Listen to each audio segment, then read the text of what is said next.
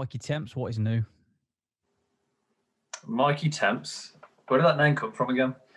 There was somebody at school. We used to call Mikey Temporary, then Mikey Temps. I don't quite know why. Never really got to the bottom of it. I'm all right, mate. Yeah, I'd probably the most productive day in a while today. I was like, because it's been snowing, I was like, I'm not going to go out. It's too slushy. Probably going to crash. But I thought, I've just got to get out, man. I've just been like in my bed reading for like 4 days. You know, when it just gets too much for you.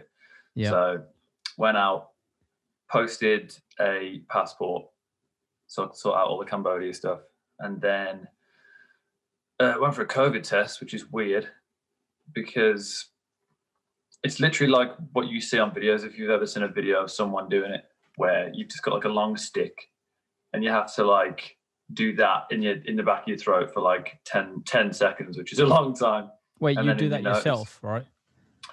They can do it for you, but they kind of just talk you through it. I went to like a walk-in one in Lai, and it made like my eyes water and stuff. So you're just sort of doing that, and I was like, ah. And then you're doing your nose, and you're like, and then you put it, you snap, because it's a long thing to get down there. You snap it, and you put it in this little thing like that. Obviously, like fucking tiny though, but it's that shape, and you pop it in, and it's got some fluid in it, like some sort of red fluid. Yeah. And you pop your little thing on, pop the lid on, put it in a bag, and then they let you know. But I'd be surprised if I had it. But I'm just doing it because some people I was around had it. But that's been the most eventful thing I've done today, and I've just had a bath. That was way too hot. And there we go. And what here we are. saying? I'm saying I watched the entire first season or series of Afterlife with Ricky Gervais yesterday, which was just... Have you seen it? I have seen it, yeah. It is... I've never watched a show and thought, well, like, I am this person. I am the main character. I'm Ricky Gervais's character. Because his humor is so on point. Sad, yeah. Yeah, sad boy. No, his humor is so, like, dry. And I suppose that's just Ricky Gervais, right? But, yeah, I identified with the humor in it, and just how, like, at the job as well. The job, I love that part. The fact that he's doing that job, because all the, like, what's the word? All the, well, all the things they were talking about, you know, like a small time newspaper. I've obviously lived all those things, you know, even as far as like the local crazy person who comes in and, you know, just always wants to be in the paper for nothing, basically. Yeah, it was just so funny. But I'm yet to watch the second series, so I think that's 6 episodes as well, right? Yeah, like I really rate the first series. That woman who makes she makes something from like her vaginal yeast or whatever it is. Oh yeah, the bread. Or like, I'm trying to remember like all of the different people that they go and interview now. There's one who's really funny. It could be like the hoarder guy who's like maybe the... That's the guy, yeah, who just keeps coming into the office. And it's not even, actually, no, it's not even him. It's the woman who's fat and she get like pierced by something like... Oh yeah, like she falls on something. Yeah. And she's saying like she's lucky because if her fat wasn't there, like it went through the fat. And he's like, no, if your fat wasn't there, it wouldn't have gone through you at all. Yeah, and the guy, you know, we were talking about this. So the guy, the photographer guy next to him in that scene, like starts breaking down, like laughing, but like trying to hold it back. And I was like, yo, I don't know if that's scripted. I don't know if you just lost the plot, like, because I can imagine that there were so many outtakes. It's like that with Ricky Gervais stuff, though, isn't it? Where I think there's something about him and everything he touches, which is so like English, where it's so easy to relate. Like even when he does all the Golden Globe stuff, because he's so normal in English, like, around like the biggest people in LA. It's just funny to see him not take himself seriously in that sense. I think that's what British people are like. They don't really take themselves seriously. So in that Afterlife, he's just moaning which rich British people do, and then he has funny, sarcastic humor, but underneath it all, there's like a big sort of heart of gold. Yeah. And yeah, that's super relatable. I know people who love both series. I wasn't too fussed about the second one, Yeah. but yeah, I love the first one. I think I cried at the first one when, to not give any spoilers, just the whole like drug dealer bit. Yeah, and like, yeah, I'm trying not to spoil it for people, but that is the one bit that, for me, at the end, I was just like, that didn't feel wrapped up to me. Like the guy, his brother was asking him about it if he knew that was what was going to happen, right? And then he was just like, no, and like, that wasn't touched on again. But I'm like, yo, that's still. I thought about it late last night after I'd like watched the final episode. And I was like, that's still really messed up. What happened? Like super messed up. Yeah, which we can't talk about. No. But yeah, that is a lot better than The Undoing. Let's put it that way. Yeah, well, I was going to ask you about that. So how did you get on with that? Because I know, did you watch the whole thing in one night? Yeah, the whole thing in one night. So finished at the last podcast with you, spent the rest of the evening watching that for like 6 hours. And I was into the whole thing. I was getting annoyed with you. So like on the last podcast, I was talking about how a lot of them tell me things I don't already know, or I feel like I'm watching the same sort of thing.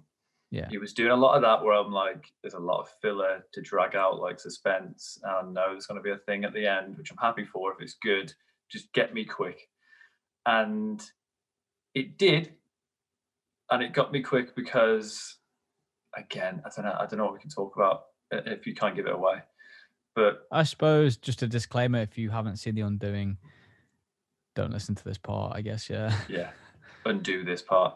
Undo yeah, this part. I think because I loved that. I was talking to Maz about this. I was like, I loved that you're made to believe the whole time it's not him, and I liked it. But they were saying stuff like, yeah, he's been a dick and he's cheated and all that. We're not trying to paint him as a great guy, but he didn't murder someone. And I was like, I do like that because I'm sure that happens a lot in real life where you can just kind of have this bias towards someone and you could wrongly convict them. Because I was trying to pay attention to what the message was. And then just for it to end with it being him really quite quickly, I was like, it was him. Oh. And then I was confused about what the message was. And then Maz was saying she liked it because she's like, no, the whole time you're thinking, oh, no, it's not him. But like, it was, and the message is people can be sneaky like that, which I get. But I think I was looking forward to find out who it finally was. I was like, was it the kid? Was it his dad? And I thought, I feel like that's too obvious because it's too obvious. So I thought, who could it be? And I couldn't wait to figure it out. I thought it may have even been Nicole Kidman.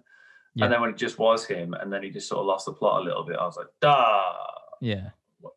But I think you feel different.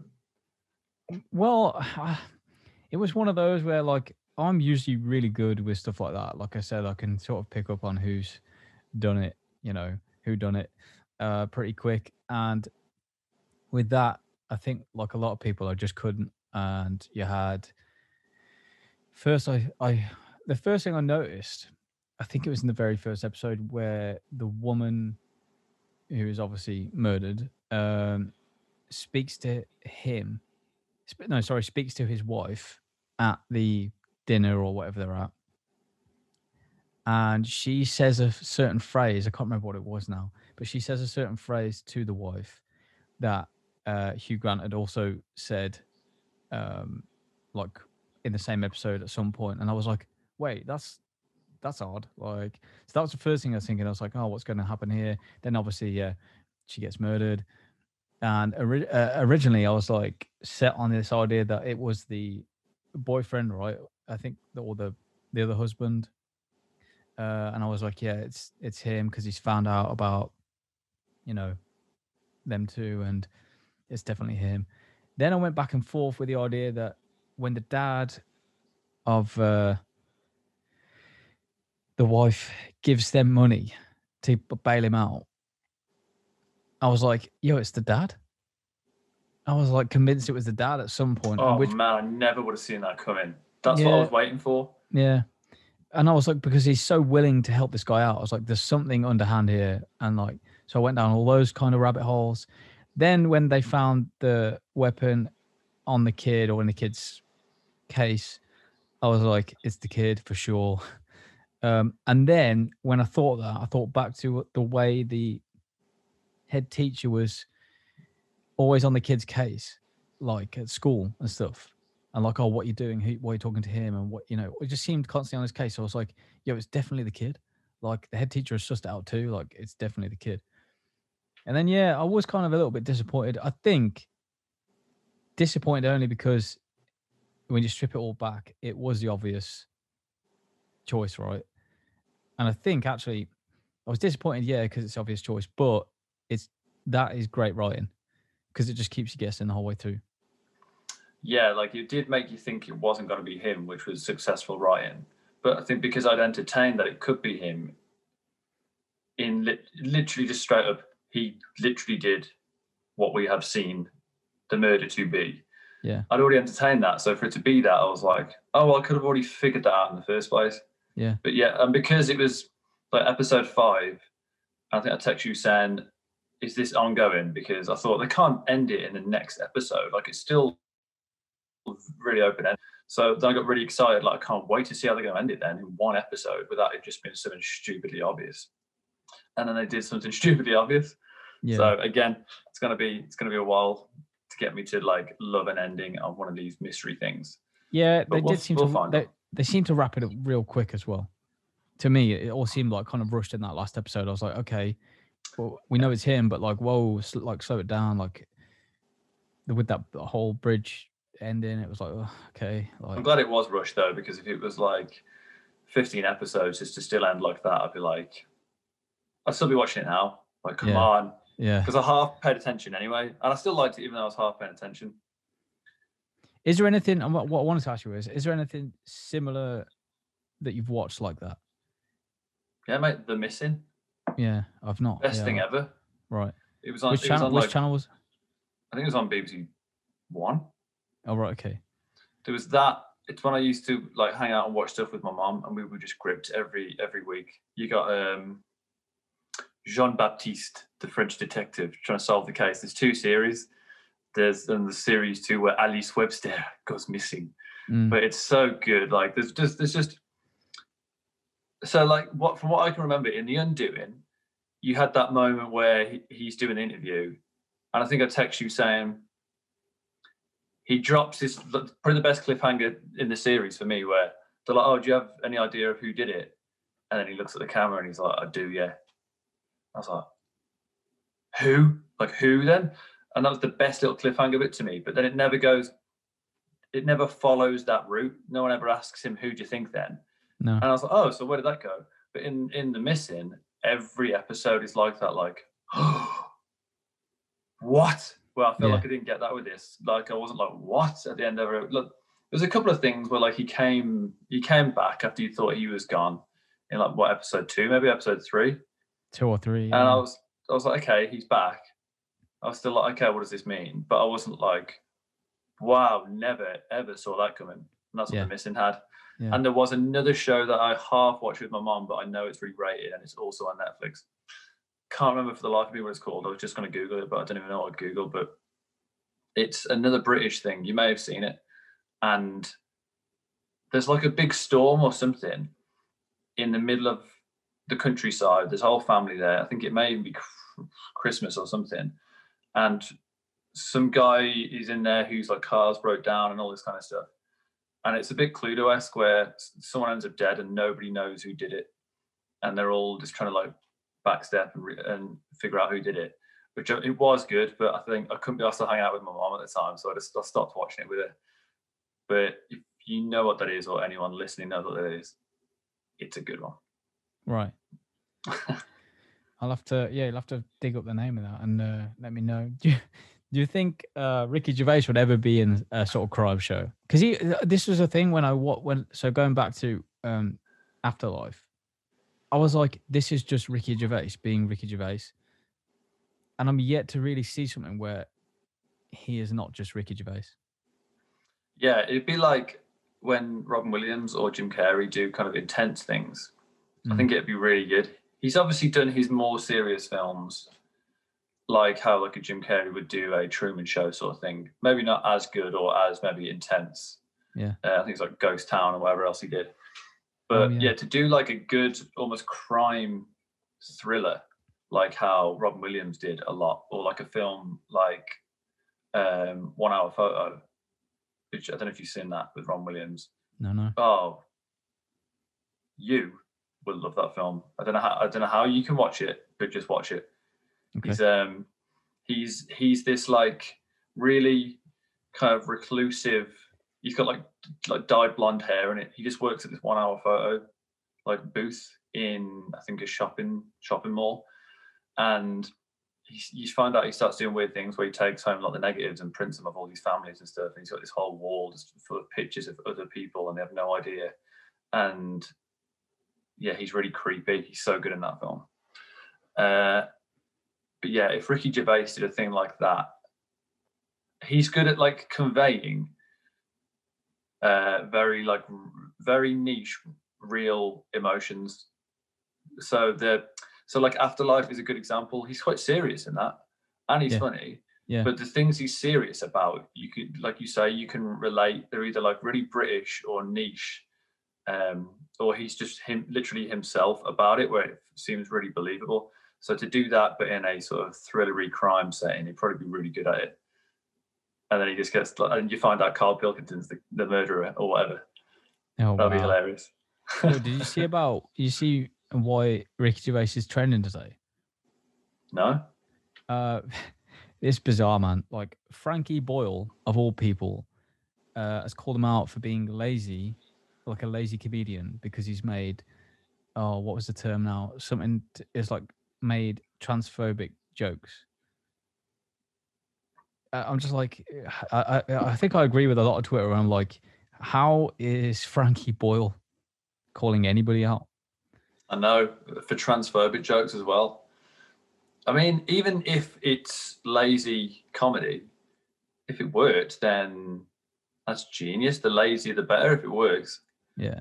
People were like relaying Frankie Boyle's jokes as well. Like, oh, this is coming from the man that said this. And to be fair, I don't know stacks and stacks about the man's comedy, but I've seen him enough to be like, I know what sort of comedian he is. And like, yeah, so reading through some of those, I'm just like, yeah, how is this guy like calling people out? Like people are saying, oh, he's turned a new leaf and he's changed his comedy and he's grown as a comedian. I'm like, yeah, but he still has built a career based on like crass jokes and, you know. Yeah, Mr. Crass, like all of his jokes about like Jade Goody and stuff like that. And yeah. I doubt like he's like changed. I mean, it's just, it's comedy. It's not like he means it per se. So why would you need to change? Like you make a great point that why is he of all people saying something like that? Yeah. I don't know, mate. No comment. That's mad. It's mad. Have you watched any decent films lately? I'll tell you what I was going to watch. Oh, God, the one with their names are going to escape me. It's another crime film. No, I can't think right now. It will come back to me. But yeah, I'm kind of sucking into the whole crime thing right now, man. Like real bad. You are deep in the crime thing. I used to watch Criminal Minds all the time. It was so good. And before that, Is that I used to watch. Is that like CSI and stuff like that? Kind of. I was just going to say before that, I used to watch CSI Miami religiously.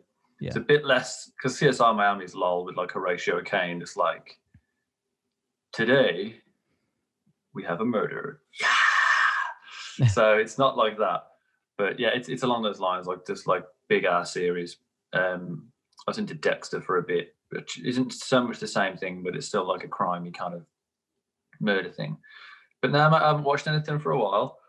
I was asking people for show recommendations the other day, and I was just getting like, oh, Better Call Saul or whatever else. And I'm like, nah, it's really hard for me to just like care. Like, I'd honestly rather like arrange my wardrobe, like, and like look into like new styles to flex than like watch just another TV show.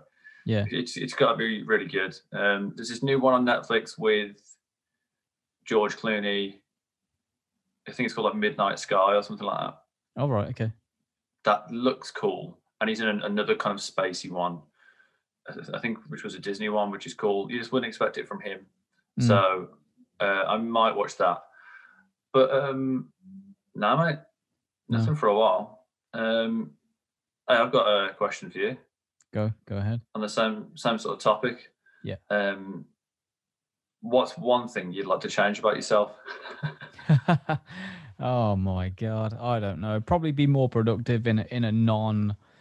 I was thinking about this today because I was watching, Stephen Bartlett, Social Chain. Stephen Bartlett. He did like an end of year or Christmas Day special. Sorry, or it might be an end of year special. I don't know what he called it, but it was like an end of year / Christmas special on YouTube, and he was talking about being more productive through what is it called, Parkinson's law or something. You ever heard of that? 80-20. I don't know if no, that's Pareto principle. But yeah, I think Maybe it just got me thinking. It just got me thinking. I'd like to be more productive, not for the sake of being productive, but because I've got better ideas or more ideas, or I'm not wasting time worrying about the little things. Because you know me, like I'll stress for 3 hours about the color of a title when I could be recording more stuff, So probably that. Yeah, like designating your efforts to something more productive. Yeah, exactly. Yeah. Yeah, so that's like, so it's ending almost a habit of focusing on the little things, like you say, stressing the small stuff. Yeah. And just cultivating a different habit of how can I naturally focus on the things that are going to push me forward more, I think more so than just the changing of a color on a thing. Like, what's the thing that will really make a difference? Yeah, and I think with the way my brain works, where I am stressing about the little things, I'll end up not wasting time, but like not necessarily taking action. If that makes sense. I know taking action is like a buzz term, and it's like, yeah, take action, but like when I get in that mindset of like, okay, action, just doing rather than thinking, and getting out of that headspace and getting out of my brain for a little bit, that's probably when I'm most productive. When I forget about the end what am I trying to say here? End result. Yeah. When I forget about the end result and just do stuff and continually do stuff, I find it's, I'm more happier and life is better, really. Would you find there's certain circumstances that put you in that place where you can end up just doing rather than thinking or going around in circles with stuff? Like, is there a thing that gives you more inspiration to do it or more motivation, or do you have to always like force yourself? Like, what's the difference? I think for me, it is, ironically, it's like my brain that does it at the same time. Like I have to think consciously, right, just do it. And then just like, say if it was a podcast or a piece of writing or something, I have to consciously think, just put it out.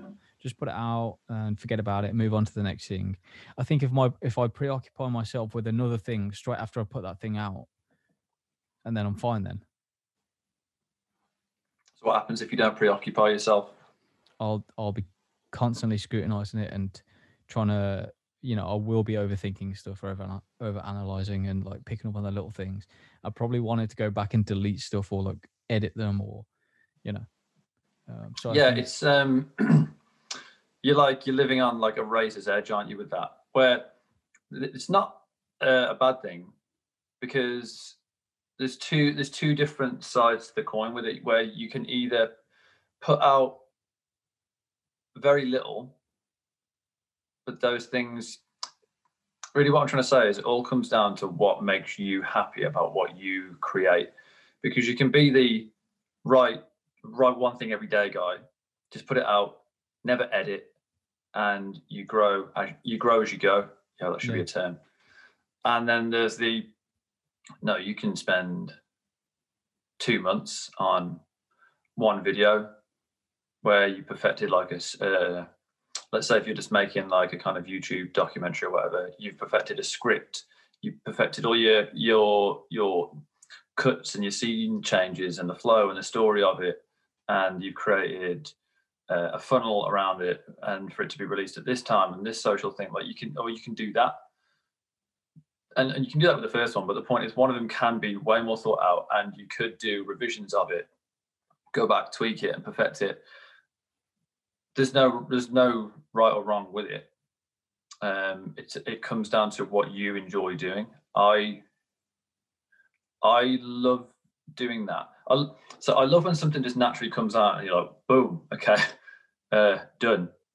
That was fortunate.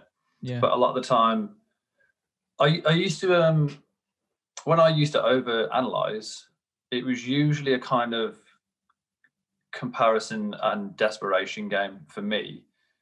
So an example is with music, I'd overanalyze a song I'd done, and I'd think, oh, this influence I have, I could put something from that sort of style in the verse riff, or I could just change the guitar tone entirely, or well, actually now I like all these other types of music as well, where I could just like be really different and put in like a 12-minute instrumental bit where like someone sings, which has never been done before, and it'll be, but then I'll be like, oh, but that might not work because that's not how we usually sound, and then how long is that going to take me? And then a few things that happen, I'd either like give up and be like, oh, I don't know where I'll begin with all that, or I'd start and it just end up going nowhere because all I'm really doing is being desperate, like I said, for it to be something better or different or unique. Um, or yeah, I'd overthink it when I don't need to. Like thinking just be what it can be. So I switched into that, just getting things out, and that is a natural byproduct of me not really doing it for anyone else. But at the same time, you could be like, I'm not doing it for anyone else, Mike. But so I'm just doing it for me. And if it's going to be for me, I want it to be like absolutely perfect. So I'm going to Yeah. spend a lot of time and I'm going to focus on that font. Yeah. I think the difference is you're not focusing on the font color, hoping it's going to make all the difference on like a YouTube thumbnail or whatever. You're doing it because the art you're creating, which is what it's all about in the first place, for you to be happy with what you have created for you, you want that color to be bang on for you, not for anyone else.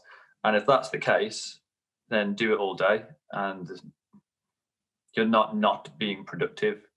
Yeah, I think it's a mixture of both, right? So whilst the color thing would be for me because I am that particular with certain things like that, I think there is also an element of I am thinking, oh, this might make it look better online, or so there is. I'm always paying attention to how this will look to the outside world as well as how I feel about it. I think there's always just a bit of a balance there. But I had the same thing with music, right? So when I used to make music, I would, like, if you've ever had an album or something, an EP or whatever that you've listened to, or even just a song, and you thought, yeah, I want to do exactly that. Like I want to, perhaps it's an effect or something. Like I can't remember. There was an album, an EP that made me want to make music in that style was by an artist called Baths, and he made music under a different moniker, I think Geotic, right? And the EP was called Bless Herself. It was like 14 minutes, proper like ambient with like a lo-fi type beat sort of thing. Hard Yeah, to I know it. explain. Yeah, but then I think I remember I've shown you, haven't I? On one of the tracks, I don't know the technical term for this, but it was like the bass or whatever was like being like almost like sucked in to the rest of the track. Oh, I can't remember the name of the effect. Anyway, after listening to that, I spent hours and hours and hours like reading about how to do it and like how to emulate it. And instead of just creating what could have been like an EP of my own ideas and stuff, I was obsessing over how can I get the same exact like formula. Do you know what I mean? So I think when you're doing stuff like that, if I'd have taken the approach I'd take to like the title color thing with music, it might have been a bit different. I think where I would have done it because I really wanted to do it. But in that sense, yeah, it was like, oh no, I want to create something just like that. I mean, do you ever have that with music where you want to create something exactly this? We Yeah, kind of touched on this last week, right? But it begins like that. I think a lot of people begin like that, where you hear a thing, you think, or you see a thing or whatever, and you think that's sick. And then when you can do it, you're like, this is sick that I can do it. Oh, I can create my own now. And you start doing stuff that's similar to the thing that you liked in the first place. But it is just a different vein of the same thing. And so it goes back to what I was saying the other week about, or the other day about my first band. I was just creating a different Killswitch Engage. And I loved it. But in the wider sense of like what the world wants, they don't want another one. They only need the one. yeah, And it's not to say you just pay attention to like what the world wants. Like, I like doing it and I'm happy about it. But that was also attached to this desire to be the next Killswitch Engage. And it's like, just understanding you won't be the next one by just trying to be them, because no one can be them as good as they can be. So it's not really about like what's right or wrong, or like what the right color is, or whether you should spend ages on that or not. Spend 2 years on it if you want. It's just, the answer is, or really the question should be, what is making you think that you focusing on a color for 2 hours is a problem? What's making you think it's a problem? Because it's not.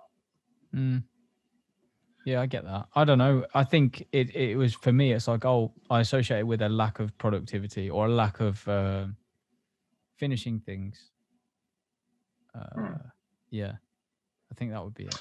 Why have you got to finish it in any specific time? I haven't. I just think, especially like coming back to that Stephen Bartlett thing, we're not related, by the way. I think it was like he was talking about how what did he say now? I can't remember exact terms, but it was like, if he sets a certain amount of time for something, and which goes back to that law, he gets it done in that time. So he was on about his diary and how he was almost taking his to-do list and putting it into his diary. So he had a certain slot of time to do it. Instead of it just being a to-do list, you have all the time in the world to do it, because then you're less likely to do it, and you spend a lot longer than needs doing it.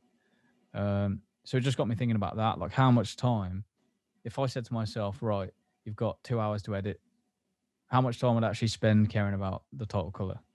Or how much time would I care about subtitles or anything like that, you know? Yeah, so I guess I've just been trying to figure it out myself, really.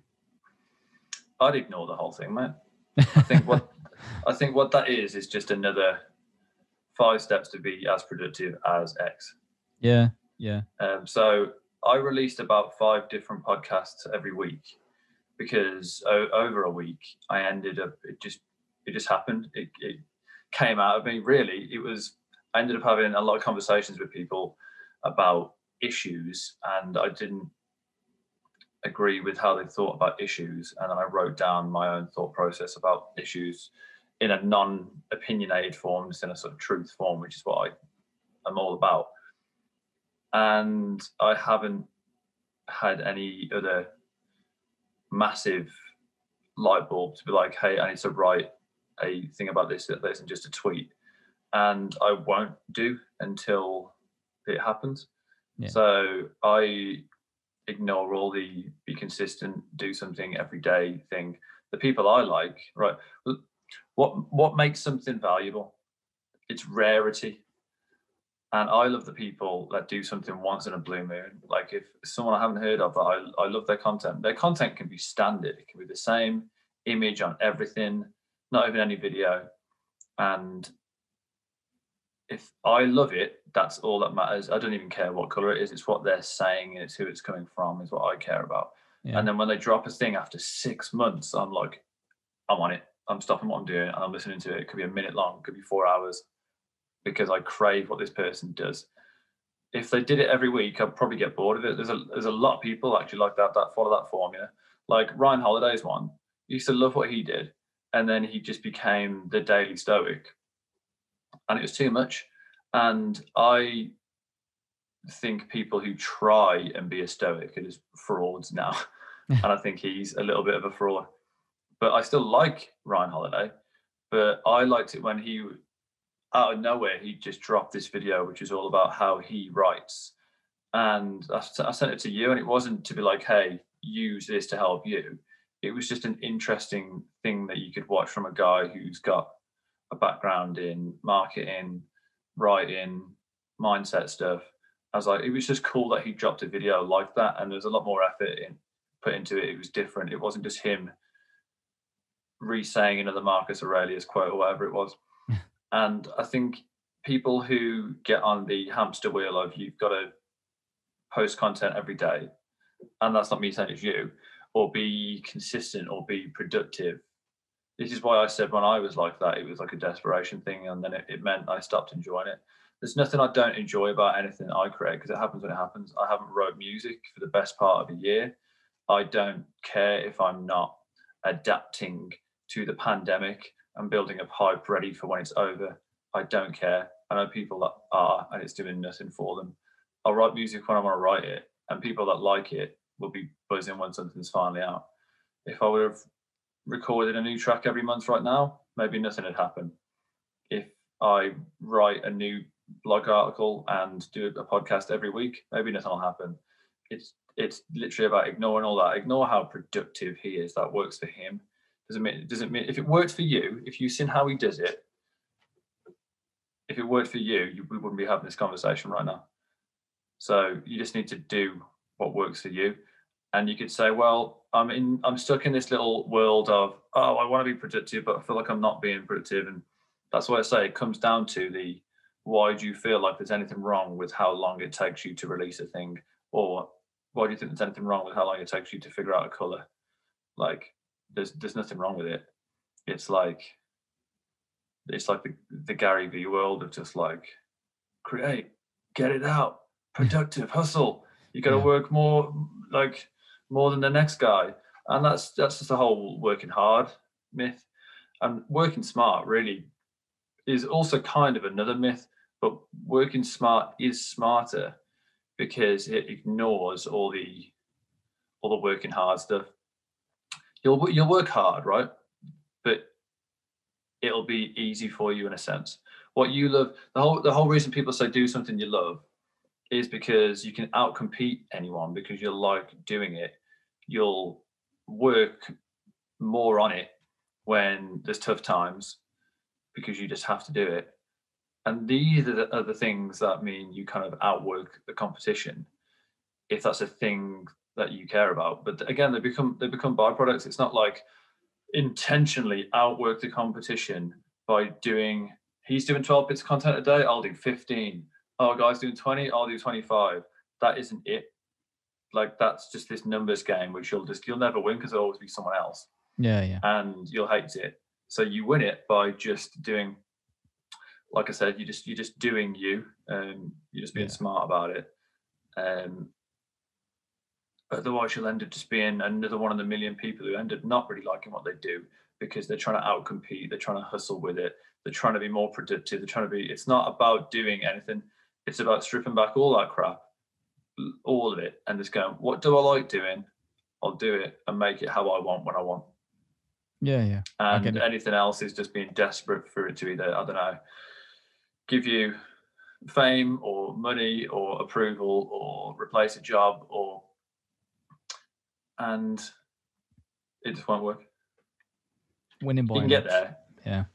It's the whole age thing that we were talking about. So I wouldn't even stress about your color thing, mate. I think cool. I mean, I don't care either way, but I liked it when you made that title black instead of green. I mean, it doesn't matter what I think, but I preferred it in black. So I'm very happy that you stressed about color for that amount of time. Yeah. And even if I didn't like it and you did, the same applies. It's still a good thing. You do you. Mate, get that before we do the next episode. Please send me the title of that show, and I will do the same as you did with The Undoing and binge watch the whole thing in an evening and then come back. Like me, Well, I'm going to frustrated. have to watch it with you, mate, because like I said, I watched maybe 2 episodes. Yeah. I'm going to put British crime dramas on Netflix, and I'm pretty sure I'll find it Cool. rather quick. But yeah, right. I've got another question for you. You ready? It's quite a big one. Shoot. What makes you feel accomplished? Oh, that is a good question. What makes me feel accomplished? If you care about that. Not necessarily. It's not something I pay a lot of attention to. It's not something I think about a lot. Don't really feel like what's going to make me accomplished today. Yeah. What about you? Well, I thought this question would go down a deeper wormhole, but